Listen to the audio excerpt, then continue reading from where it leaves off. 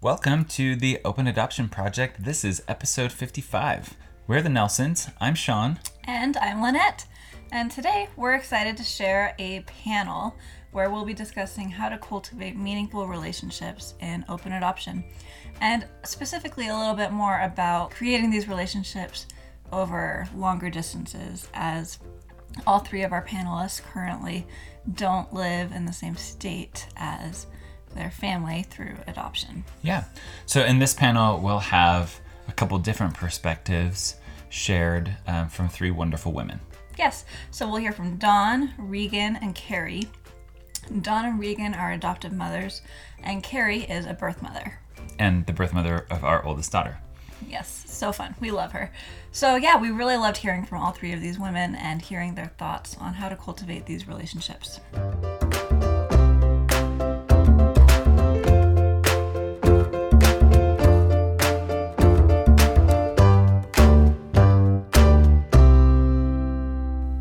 Welcome to the podcast, everybody. We're so glad to have you here. So here we have Dawn, and we have Carrie, and we have Regan. And we're so grateful all three of you could join us for this episode. We're going to go around and have each of you introduce yourselves. So let's start with Dawn. Hi, my name is Dawn. I live in Northern Virginia, just out of Washington, D.C. I have been an adoptive mother for almost 9 years now. I am a single mother of three. My children are 19, 17, and almost 9. We have 2 Pomeranians and a ragdoll cat. And when I'm not busy with all of that, I'm an avid tennis player, and I also enjoy Pilates and photography. Great. We are so glad to have you here. Thank you, Dawn. Next, let's hear from Regan. Can you introduce yourself? I'm Regan. My husband and my 2 kids all live in Utah, over by Lynette. And yeah, we're just happy to be in the mountains all the time. I'm an artist. Yeah, that is what I'm doing most of the time. And besides momming, and yeah, we cook a lot and we hike a lot and love yoga, just all those good things. So we're adoptive parents of our little baby. We just got her in January and are just so thrilled to have her part of our family. Awesome. Thank you so much, Regan. We're glad to have you here. And last, let's hear from Carrie. Carrie, can you introduce yourself? Well, start off, I'm Carrie Jensen. I live currently in Ohio.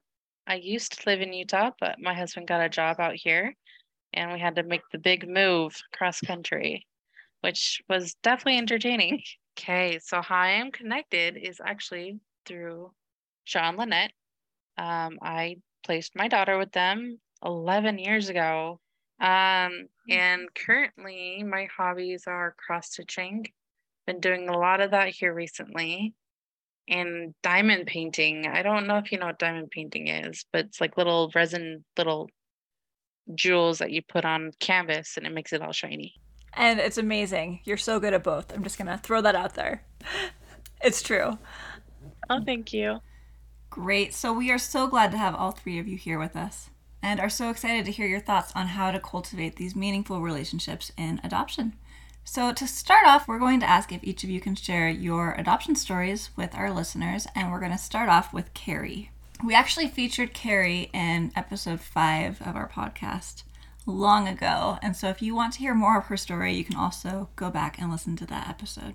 So Carrie placed her daughter for adoption with me and Sean, and it's been about 11 years. So Carrie, do you want to go ahead and share what that process looked like for you?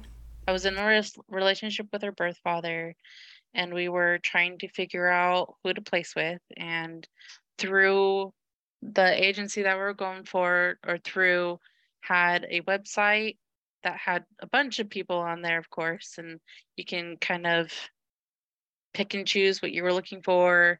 And through process of elimination, we found Sean Lynette, and we found them pretty early, and we built a relationship before the birth. On February 14th, we told them that we wanted to place with them. Forever changed Valentine's Day for us. Went from not really caring about Valentine's Day to loving it. Yes. And then we gained still a relationship. They came to ultrasounds, and then She was born, but she had to go to Primary Children's Hospital. And Sean Lynette followed her there because I couldn't go. Oh, I was grateful you guys were able to go with her. I mean, I wanted somebody there with her. It was heartbreaking. Yeah. We were so torn. Just what do Yeah. we do? Yeah, it was crazy. And well, even before that, my water broke and poor Sean was in a choir concert. I don't know if he was conducting or if he was actually singing. I think he was singing it at the back then. time. He was singing, yeah. And I was the only one home. I was freaking out because I didn't have a ride to the hospital, but then eventually everything worked out and everyone got there and I got there just fine. And then, yeah, so they went with her while I had to stay.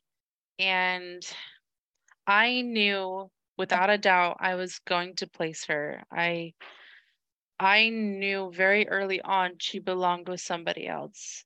That, yes, she was my daughter, but she was also somebody else's. It kind of went from there.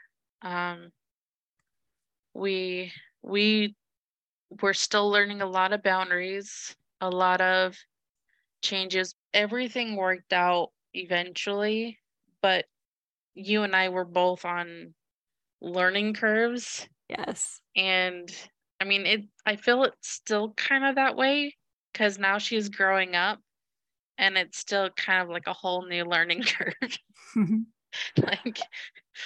like even for my brain, yeah, it's just a whole new, because like when she was born, she was little, you could easily set those boundaries, but now she's becoming her own person. And now it's like, okay, how to talk to this new person who's her own self, and now since we're long distance, it's a little more difficult. Yes, long distance has changed our relationship a bit, huh? And we're still navigating it. It's very new. Thank you so much, Carrie. So next, can we have Dawn? Can you share your adoption story? It was a long journey. I'll start at that. And basically, we had 2 boys, and in between the boys had a couple of miscarriages, struggled with secondary infertility, basically had tests and everything done. Everything pointed to nothing, essentially. And so it was kind of that secondary infertility, unexplained, no answers. And, we decided to try other things, and we did, IUIs, and we did an IVF. And then I just said, you know what, I just don't want to do this to my body anymore. And I would like to explore adoption. And that was something that my ex-husband was not super keen on, because he just didn't think you could love another child as much as you love your own. And I challenged him and I said, well, I really want you to dig deep and think about it, because we have a wonderful home and we've got 2 boys. I wanted to have, 4 to 5 children. And I really think that you should search your soul on this. And so it took a little bit, but he eventually came around. And as soon as he was like, yep, let's do it. I had a home study done, had all the documentations, the write-ups, everything. Like, it was like, New York second, our profile was done. We signed on with a big agency that touted quick match times. And basically, like, I think we had our first match within 3 weeks of going live on their website. Wow. Yeah. Wow, that is so fast. Yeah. Yeah. So then that whole journey, if you want me to continue, basically just, started off, and, we had a couple of matches that turned out that they weren't going to go through. And then we had our first unfortunate failed adoption in the state of Minnesota. The birth mother had changed her mind after we had the baby for 4 days. And that was devastating for us. Never forget, on 11/11/11, we got the text from her saying she couldn't do it, and came to our hotel and took the baby. So we went through a lot of upheaval with that. My boys, back home had FaceTimed with us in the hospital. My in-laws were with them, and it took a while for that. And then we basically, kept going, and the agency was really great with us, and kept trying to get us, in front of more birth moms. And we were gender specific because we had 2 boys, and so we decided we wanted to have a girl, because if you can choose, why not? And our boys are 2.5 years apart.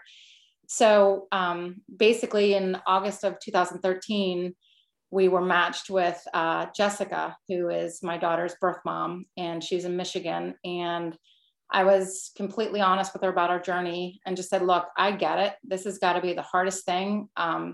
Making a choice like this, you're brave, takes courage. But if you would like to wait and make sure that this is something you want to go through, we've been through a lot and I understand. Why don't you, call us when you've come to that decision? And she said, no, at 20 years of age, the wisdom from her was just remarkable. I mean, I was impressed with her from day one.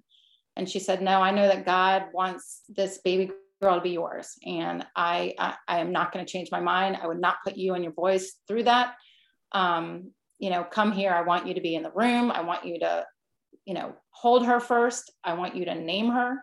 And so we started a conversation and I told her that I wanted this, this wasn't about just getting a baby, that this was about a family and staying connected. And as much as she was comfortable, we would be comfortable. And that's pretty much how it started. And it has continued in that way. So Bryn she'll be 9 in September. Awesome. And her name means hopeful because this whole journey was about hope. I mean, it really was almost 3 years in the making. And, she was born in 2013. My father passed away in February and she was born in September. So I called it a very bipolar year, if you will. It just started off pretty sad and then ended up with the happiness of the addition to our family. So you were really straightforward with the birth mom and let her know that you were open to as much openness as she was comfortable with. And how did that conversation go? How did you guys figure out what to do from there? So I was definitely more open to whatever, because I met her and her family the month before Bryn was born. I flew out to Michigan. We had a great time, just really meshed well. Her mom was a couple years younger than me, which was kind of funny. And then, it was like we were like one big family that hadn't seen each other in a while. It just was easy. They were super sweet, humble family, small town in Michigan. And they just really embraced us. And her stepfather, was thanking me profusely, like, this is exactly what she's wanted, what she needs to make her feel better. And, it's hard. I mean, I was happy and ecstatic for our happy ending, our little pink caboose, but I felt sad for her because it was a loss and I was sensitive to that. And we talked about it, when Bryn was born, we were given a room down the hall from her. And Jessica said, no, I want you to stay with me because I want to watch you with her. And that made me a little nervous because I was like, oh no, is this going to give her too much time? Is this going to be, because of what we went through before? And she just was so sensitive to that. I mean, the girl was very compassionate and cared almost more about us than what she was going through. And that was extremely special. And, meeting her whole family and her friends and having them in the hospital was great. And then just, saying goodbye was the hardest part. That was really tough. And then I had to stay in Michigan because each state has different laws. I stayed in Michigan for about 2 weeks or so until she went to court and signed, the papers. And then I was able to drive back to Virginia. So. Well, that's beautiful. So what does your relationship look like today? So our relationship's great. We really honestly have communicated, from the, August of 2013 until now. We have a great text relationship, always texted, call occasionally, FaceTime occasionally. When Bryn was turning 5, I flew her out here. She had never been on an airplane before. And I was like, you know what, it's time. She was in a great place.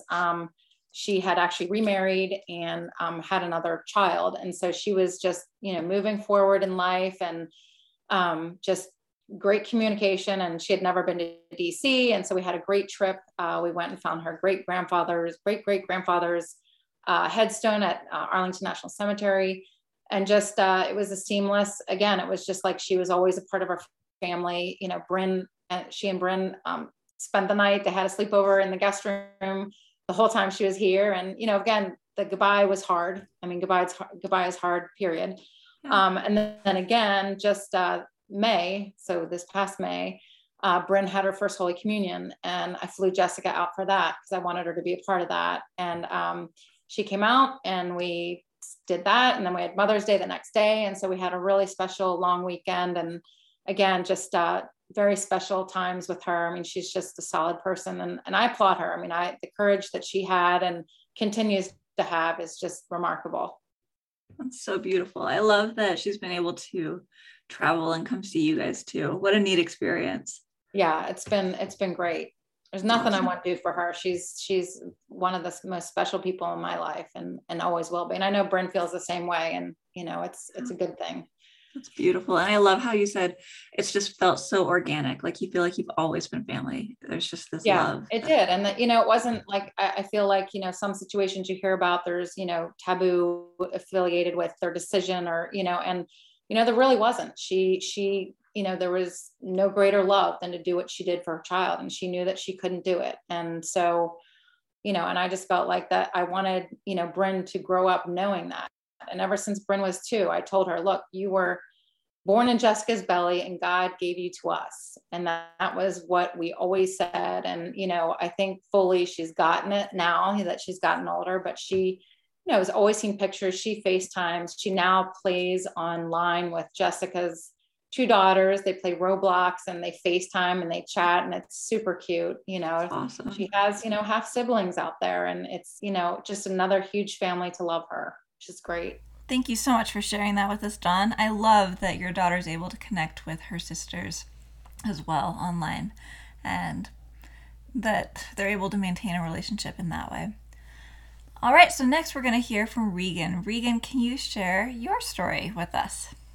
So oddly, I was one of those people that grew up and there was no adoption in my family, but I knew from a young age, I really, felt called to that. I don't know but I just knew that I would.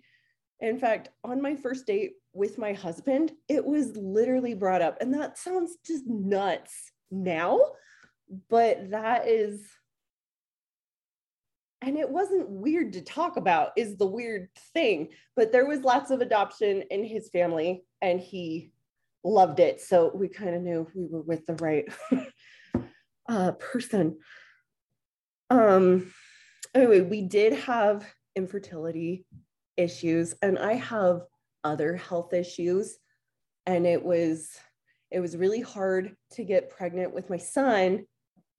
And then when I did get pregnant with my son, it wasn't fraught with complications. It was so hard on my body. And and we tried again for 3 years after that to get pregnant, and just decided, you know what, it wasn't worth the toll on my body. We wanted to adopt anyway. And so we just kind of changed course. Initially, we started adopting from India, actually. And we started that in January of 2020. That was not the best time to do that.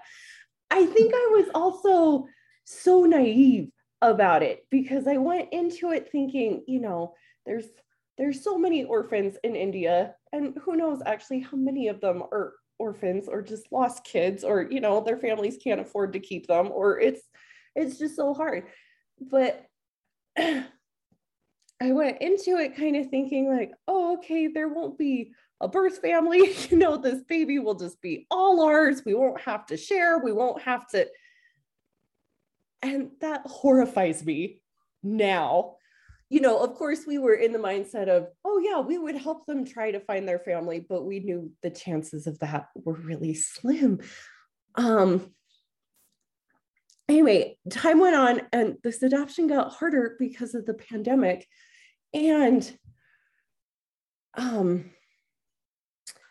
I was watching people I knew that were in the same adoption process, and that you'd be matched with your child, but you were so reliant on an already squirrely court system that all of a sudden was even worse in a pandemic. So I was watching people get rescheduled 30 times for a court date And it's so hard. You're getting pictures of this baby. You know this baby's yours, and you're just waiting to get signed off. So I was watching people wait a year and a half. And we just kind of decided this is a type of heartbreak we just didn't want. But we also didn't want to go into upper level dating with birth families, and we didn't want to get rejected. We loved the idea that we couldn't get rejected in India, you know? And anyway, my perspective has completely changed on all of this now. We actually discovered your podcast and you showed your beautiful open adoptions. And I went, oh, that is not as scary as I thought at all. You've done such a beautiful job cultivating these beautiful relationships. And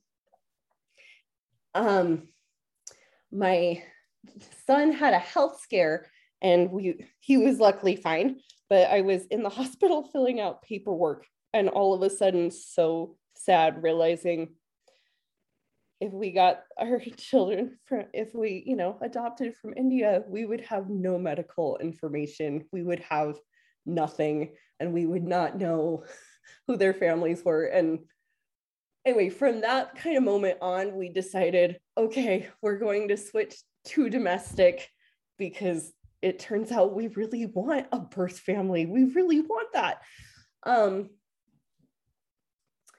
So we tried to do it by ourselves for a minute, but we are not good at putting ourselves out there. We're fairly private, and that's sometimes hard in this. And you just gotta, I don't know, on all of this, you gotta pick your hard. So we signed up with an agency, and that was a lot better for us. And we tried to navigate ethics best we could. And yeah, it is hard. You are getting rejected and you'll get really close to a baby and it won't work out and you don't know why and you don't know what's the matter with you and there's nothing. It's just not the right fit. Anyway, so after a year of that, I was actually really done.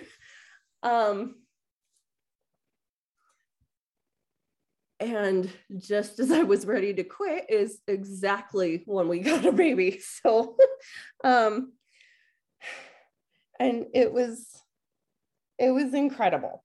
And I was so shocked because her birth mother she barely even interviewed us. And I could hardly believe it. She just chose us and we were going, well, wait, but we want to get to know you and we want you to be really comfortable with this decision. Are you sure? Anyway, it was a 12-minute conversation and she was born in a different state. So we dashed to that state and anyway, met our baby. And I shouldn't say luckily, but the baby was in the hospital for a little while. And I was happy about that. Not that the baby was in the hospital, but that I could actually spend time with her birth mother because anyway, it was so incredible and so touching. And I'm just so in awe of these incredible birth parents and what they're doing. And I was so impressed because I felt like there was so much room for grief and there was so much room for her to be upset with us, and she never was. I wasn't prepared for how emotional that was going to be or how we would come home just grieving for her, even though we talked to her a lot. When you're loving your baby, I think loving their birth family is such a big part of that. I mean, and of course you're going to care and be heartbroken for her. Right. And it's also what I never expected was how fun it would be to see aspects of our daughter and, just the things she picked up from her birth mom, and just like even already just like little mannerisms or little looks, just it's And it's so fun to see, oh, you're like your mom in this and this way. And That's awesome. And I love hearing about how your own mindset shifted throughout your story, where you felt prepared for adoption, right? But getting to the point where you felt open to this concept of open adoption and adopting here in the United States, it took time to get to that point where that felt comfortable. It did. I think that's important to talk about. And that's a process. A little upset with, the initial adoption training I was having was for international, and it was, how to bring someone of a different race into your home and how to, make them feel culturally seen. And it was a lot of things on attachment, but there wasn't a lot on how to, there was a lot on how to respect their home culture. And we hope that you're supportive if they want to go find their family one day, but there wasn't a lot about that. And I'm heartbroken for these kids that just, they don't know. I know so many adoptees from foreign countries, and just, they always have this hole in their heart, and it's heavy and so hard. Yeah. And they've come up to me and said, oh, you have an open adoption. I wish with all my heart I had that. Thank you so much, Regan. And thank you all three of you for sharing these stories and these different challenges with these different aspects and perspectives of adoption. So we're going to go ahead and jump into a few different questions now about building these relationships as birth parents, as adoptive parents, trying to help support the adoptees in our lives. So first, we're going to talk about what some of the lessons are that you have learned, and maybe some things that you wish you had known going into this journey. So we're going to start off talking to Dawn. Dawn, what would you say to that? Well, I know in the beginning, I wasn't really, we went with a big agency that, matched quickly. And that was something I wanted to do because I was over 40 and I wanted to, our boys were 2.5 years apart in this, infertility journey. And then, the adoption, the adoption journey took almost 3 years. So that added years. And I just didn't want, too much more time to go. So we matched with a great agency. I don't have any regrets with that, but I don't feel like we really fully understood, birth moms, obviously they're in this situation because of, many different circumstances in their lives. And then also the failed adoption that we had, I had no idea there were a few red flags, and I was my gut told me something, but I just thought, no, it's fine. It's fine. And so, I knew, at a certain point that it was definitely not going to, go through, and that, I wish I had listened to my gut a little bit more on that. And then the last thing is that I did not realize that birth moms are only able to get certain amount of funding that's pertaining to the pregnancy. I just thought, agencies get this money, but a lot of it would go to the birth moms because they're the ones that are going through all this stuff, and they're, placing a child, and they're not the ones that get much. And it's, that's hard, and then you also can't look like you're paying for a baby, so to speak. And so that was a little eye-opening for me too. I thought, well, shoot, I would, and I understand why, but it's just, I think the wrong people are getting rich here. Yeah, absolutely. So next, let's go to Carrie. Carrie, what are some things that you wish you had known going into this journey? Being completely honest and open. I will admit there were a lot of times that I felt there were things I wanted to tell you guys, but I was too scared. Yeah. And there's some things that I regret that I didn't, but it did work out perfectly fine, and I don't regret any of it at this point. But being completely open and honest, that is for me the best key, because if they really want to work with you and, want that relationship, then open communication, basically in any relationship. Yeah. Even with family and friends, it's a key factor for, I feel, everything. Yeah. with relationship wise. So thinking back to that time when Yeah. you felt like you weren't able to share, what advice would you give to us, to me and Sean, or to other adoptive parents to help them know how they can help other birth parents feel more comfortable sharing what they need to share? At the time, well, with all the craziness, I mean, it's hard, because it's a huge decision. Mm-hmm. But I feel with people who are hoping to adopt that if the birth parents have any uncertainty and they're trying to come to you, you got to realize it takes a lot of courage. Because, sorry, Oh, you're good. Yeah. you're trusting your child to complete strangers, and you hope that everything's going to be okay.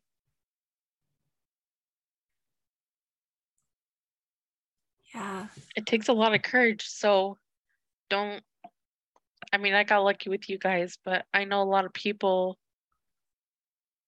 who will listen. They'll listen and say, okay, but then they don't follow through with it, Yeah. and And I that's feel, heartbreaking. Yeah. yeah. So the follow through for sure, actually really mean what you say, Mm-hmm. is definitely a big factor, to create that relationship. And even ask them, maybe sometimes it's like, do you have any concerns or things that you're worried about? Like, ask them what they feel, Yeah. I you love know? that. Just say, is there Yeah. something you want to talk about? Yeah. Anything that, yeah. Because some aren't willing to even open up. But if you make that step forward first, like, hey, we just want to make sure you're okay, Yeah. because like after our sessions of the ultrasounds, we would go out to Mhm. eat, and then Yeah. you kind of talk to us, on a friendly basis. Mhm. We did get lucky that we built the relationship before she was even born, Yeah. but some people are not are not that lucky. So check up on them every once in a while, especially in the early, couple of years. Make sure that they are okay. Like, treat them as a friend or a family member, because they will be. I love that. Yeah. If you are having an open adoption, they will be family. Like, I consider you guys as my family, and I will never regret that. Yes, family, as any family member would, has issues every now and again. But that doesn't mean it can't be worked out.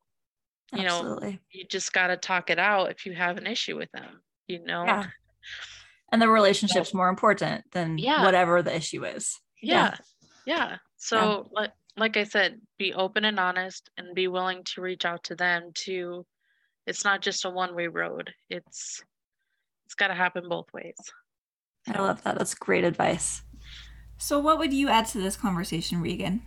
One thing I regret that I didn't prepare for, because I was prepared for, how would my daughter integrate into my family? Would she feel welcome? And, is there any people I need to be worried about? Or, just from a racial perspective. What I was unprepared for is I came home and all the flack they gave me about birth mother. No one tells you to educate your family on a birth parent, and I didn't. And I was all of a sudden horrified when I got home and grandparents are saying, oh, I hope she just, pulls her life together and leaves you alone one day. And I was like, what? How could you say that? I got people that would say, oh, you have an open adoption, but what, you need to protect this baby. And I was horrified. I'm like, I'm sorry, protect the baby from what? From her mother's love?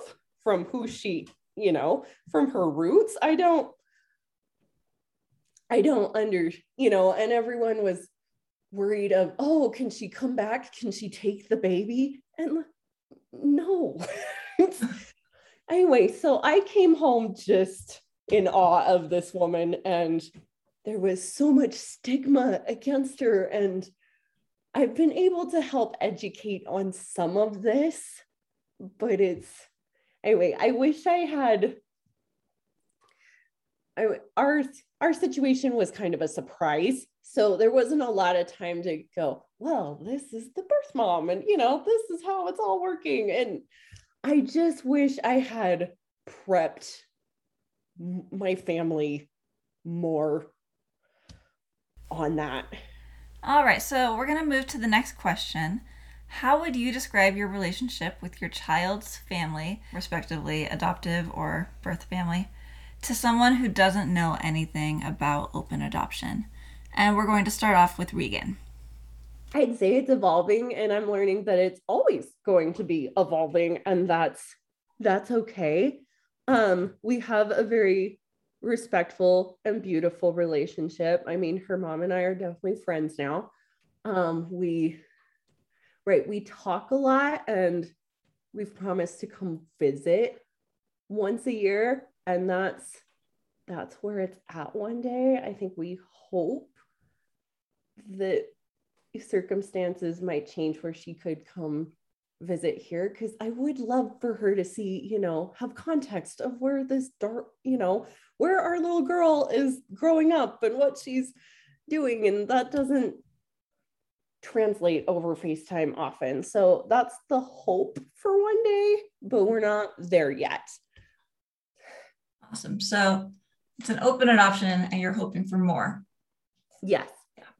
Which is not something I ever expected. I went from not wanting a birth family at all to absolutely wanting one and wanting more. And I love that evolution, though. That's beautiful. Yeah. So yeah, thanks for helping me with this evolution, because well, that really is so beautiful to hear. I'm happy that the podcast has helped you. But yeah, it's a hard process. We've been there too, just getting that education and that background and learning that it's not a scary thing to have an open adoption. All right, so next let's talk to Dawn. How would you describe your relationship with Jessica and her family to somebody who doesn't know anything about open adoption? Well, I think, everyone would say early on, wow, are you sure you want to still talk to them? Because aren't you worried that they're going to try to take Brent away? And that, I know, has always been a, fear that people have talked about. And I'll be honest, I not once ever thought that would be ever. Even when I went through my divorce, I was anxious about telling her about it because it wasn't something that I anticipated or wanted. And so the way she handled that, her family, I mean, they were so supportive. And, again, not once did I think for 1 second that they were going to want to try to get Bryn back. They felt badly. They supported me. They still support me. Their words are so kind. And I just feel like anyone going through adoption and having, I don't know, I think if you have an open mind with what the birth family wants and what you want, and you just keep full disclosure on both sides and just set up healthy boundaries, and healthy boundaries are good for any relationship, and especially with that, and just talking through things and making sure that you're on the same page and being sensitive to each dynamic, because there's two sides, then, you come at different angles, and just making sure that there's a mutual respect and coming to, meet halfway if you have to. I think that's great advice. Awesome. How have you cultivated strong and meaningful open adoption relationships? I think all the above with communicating. We FaceTime so that we have a presence there. We share pictures. I've had her visit. We are talking about going to Michigan, hopefully this summer if we can get away. COVID kind of like blocked a lot of that for a while with travel, but we're hoping to get out there, at least Bryn and I, to see, everyone. And, because her whole family, I mean, Bryn, everyone knows about Bryn and everyone sees pictures. And again, just, going out there and going back to where Bryn was born, she wants to see it. She wants to, see her half siblings. And I think that that's important. I love that. It's so exciting. I hope that happens soon. Yeah, me too. So you talked about the importance of having boundaries too, healthy boundaries in all relationships. I totally agree. What are your thoughts or advice for creating those healthy boundaries? I think, again, it's just, full disclosure on your feelings in a respectful way. I know, again, like there's different dynamics, there's different, viewpoints on how much contact, what kind of contact. And I think just, really being honest about that. And, it's a sensitive topic, it's not always going to be as seamless as our story. I mean, our story is my favorite because it just really unfolded in the most beautiful way. And I think just, understanding, what each party wants is key, and just really being honest about it and not, over promising and under delivering, because you don't want to set anyone up for disappointment. And just, again, having that set out early on in the journey, I think is good. Of course, things can unfold in different ways, but I think just keeping an open mind and again, just being honest and communicative is the best way to proceed. That's awesome. Great advice. Do you have any other tips or advice for creating an open adoption and a positive relationship? Well, I think, automatically, again, going back to the fear of, are they going to try to take this child back? Are they going to, I think that is, I don't want to call it an old wives' tale, but I think it's definitely something that happened probably, in the late 60s and early 70s when adoption records were sealed and closed. And, there was really very few open adoptions. And I speak of that because my parents had a closed adoption. And this is what started my whole thinking about adopting. And I was reunited with my brother just, 20 years ago. They had a closed adoption. And so when you have a closed adoption, it really does make people wonder what happened. Was it taboo? Is there something you don't want to talk about? Do you want to know? And I think, it's just important to keep it open. And again, just have good communication and understand what each party wants out of it and be respectful. And again, being flexible and knowing that relationship could change in time. I mean, obviously, if there is, a birth mom that is not making good choices, maybe it's drug related, or maybe it's, there's jail involved. I mean, there's all of that. And I think just knowing that, if you have other children, that you need to, make sure it has to be healthy for everybody. Yeah, that's great advice. That's really also, I didn't realize that you have a brother who was adopted. So he's older than you, I'm guessing, or yes. Yeah. Yes. And so do you have any tips or thoughts on reunification with a family member like that who was adopted? Yeah, so that was another great, and again, I could be on a talk show with all these stories, but that, it's hard because then the records were sealed. And I found out when, like 98, when the internet just came out. And so I spent years while I was working, looking for him, posting information. I got all the information that I could get from my mom and my grandmother, and just sidebar, tried to look for him, and they match you if he's looking as well, and he was never looking, and so there was never a match. And I kept digging, and the only way was possibly to get a private investigator. Would have been expensive. Who knows what we would have found. And in 2004, my mom got an anonymous call from someone that worked in the courthouse, And she said, "Hi, I'm a search angel. I have all the information about the son you gave up in 1968." And my mom was blown away, and basically, writes him, has his address, name. His name was John, writes him a long letter. And he retells the story, like to the day, what the weather was like when his wife brought him the letter, because she had wanted him to search all along. He was like, "No, I'm just, grateful for the gift of life. And I'm good. I just checked the box no on all the medical history questions, and I'm good to go." And so that was an exciting time, because I is a full brother. I mean, I was looking for him, and I joke about it now. I would say, you were lost out there. I needed to find you. And he was like, "I was never lost." I mean, I didn't need to be found, but so grateful that we've connected, because we're more alike than my brother, who I was raised with. So it's kind of cool. It's a fun story. That's really neat. That's an awesome story. All right, let's go to Carrie now. How have you cultivated strong and meaningful open adoption relationships with your daughter? This goes into the questions of how to have that connection and that relationship, and now since we're long distance, it's a little more difficult. I mean, I had that long distance relationship with you guys because I was in college up in Idaho, but it wasn't per se the same, because that was 3 hours, 3 hours away, and I could come to birthdays and I could come to, everything else. But now I can't do that, because you're literally 24 hours straight drive nonstop. Which is, it's such a different dynamic, right? Yeah. And just like you're saying, we're still trying to figure it out. Yeah. And since she now has her own devices and whatnot that she's still getting accustomed to, I'm sure. She's sending me these Marco Polos, and I felt so bad. She sent me 3 and I didn't send her one. I'm like, I'm so sorry. With these Marco Polos, I feel like, I get to know her a little bit better, but I know you guys trust me enough that I'm not going to say anything inappropriate, and I will definitely talk to you guys.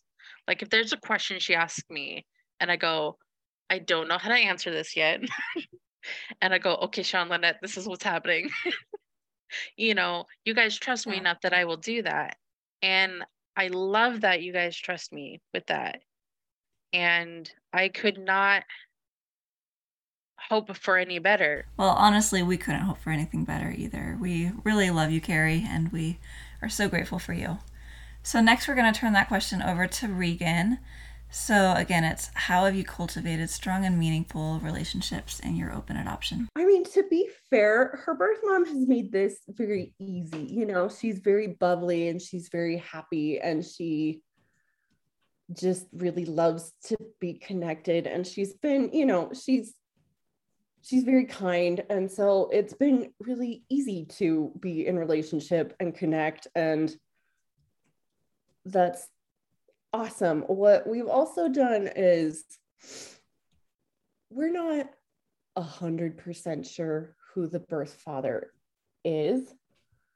We will get that tested one day, because Father's Day rolls around and I go, "Oh, I wish I knew your father and could just thank him for helping you bring you here," and just so she could get a little more context. And so we're hoping for that one day. But even birth mother's kind of boyfriend right now, he helped pick us as a family, and just that kind of automatically made him special to us in many ways. He was at our daughter's birth, he helped with the whole process, and we're kind of in a relationship with him too. We're very grateful, and it's just sort of the special people in her sphere have also become special to us, if that makes sense. Totally makes sense. Yeah. That's awesome. Do you have any specific tips or advice for others who are trying to create these relationships? I feel like this is our birth mother does for sure have a completely different lifestyle than us. And it's the part that's hard to navigate, because you don't want to offend anybody. And we're still learning how to navigate that. But I am finding that when I'm just very open and honest with her and, just very kind, that's never come back to bite me. It's something she appreciates, and she's very understanding, and it helps her connect with us better. And so it's for us, especially when I didn't know this person. She had just given us the greatest gift on the planet. I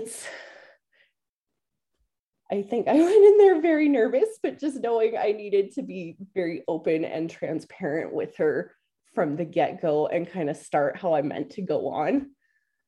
And it's been really helpful. It made her feel safe and kind of at ease. And that was really good. Do we have any more thoughts from any of you about how we can cultivate these relationships over long distances? Well, since I'm farther away, I am lucky that she's now old enough to have communications over phone and, stuff like that. But before, when she was younger, I felt, it was important for me to go to those birthdays, to go to every activity you guys invited me to, so I could build that relationship. But if I was here now when she was younger, I wouldn't have been able to do those things, right? So I feel to build those relationships, even with you guys, we would text on occasions to check up on how life was. Even before we started this, we talked about how things were going for me, since we moved here. I feel like what we have already mentioned, just talk to each other on occasions, touch bases, like you would a family member, just say, hey, how are you doing? And we've done that even kind of briefly while we're here. Yes, life gets in the way. We can't deny that. But, having a sincere conversation, like long distance, it's, even though it doesn't have to be an hour-long conversation, but even if it's like 5 to 10 minutes, just say, hey, how are you? Is, a huge thing. Anyone can do that long distance, whether that's through text message, if that's the only thing you feel comfortable with, or, I know there was a time where I would write letters to the little one, because she was doing letters at the time, but of course that came and gone very quickly. Yeah, when she has a cell phone now, she's like, write a letter or send a text. She's definitely choosing the text. Yeah. Yes. But that's any kid that eventually gets one, right? But I mean, that's kind of the same thing between either the people you've placed with and also the child you placed, is checking up every now and again. You have to make sure that's meaningful and sincere. I absolutely agree. You can totally tell when something is sincere or maybe not. And yeah, it's so important. So we're going to start wrapping up now. It's been a while and it's been so good to hear from all of you. So do we have any additional thoughts or anything that you want to share? Let's start with Dawn. Gosh, well, I just, I appreciate you giving me time, and I really, love talking about this. Obviously I'm passionate about it, and, have, deep roots in adoption, and have been in it for quite some time as a searcher and as an adoptive mother, and just, have experienced so much. I mean, there's highs and lows in adoption. There's uncertainties, there's scary moments, there's devastating moments. And it's really, I think, to have an open adoption, it's a positive thing. Thank you. Yes, we are huge advocates for open adoption. It really is such a beautiful and special relationship to nurture and prioritize. What would you add, Regan? Thanks for doing what you're doing, because you completely influenced and helped us so much, and just Anyway, set a beautiful foundation for our daughter's life, and that's incredible. Aw, thank you, Regan. Thank you so much for sharing your thoughts with us. That was really amazing. Yeah, thanks for having me on. This is so surreal. Great. Well, thank you, all three of you, so much for being here. And thank you for sharing and being so vulnerable and helping us as we try to discuss and learn about how to create these relationships. It's so valuable. We really appreciate you all. Thank you.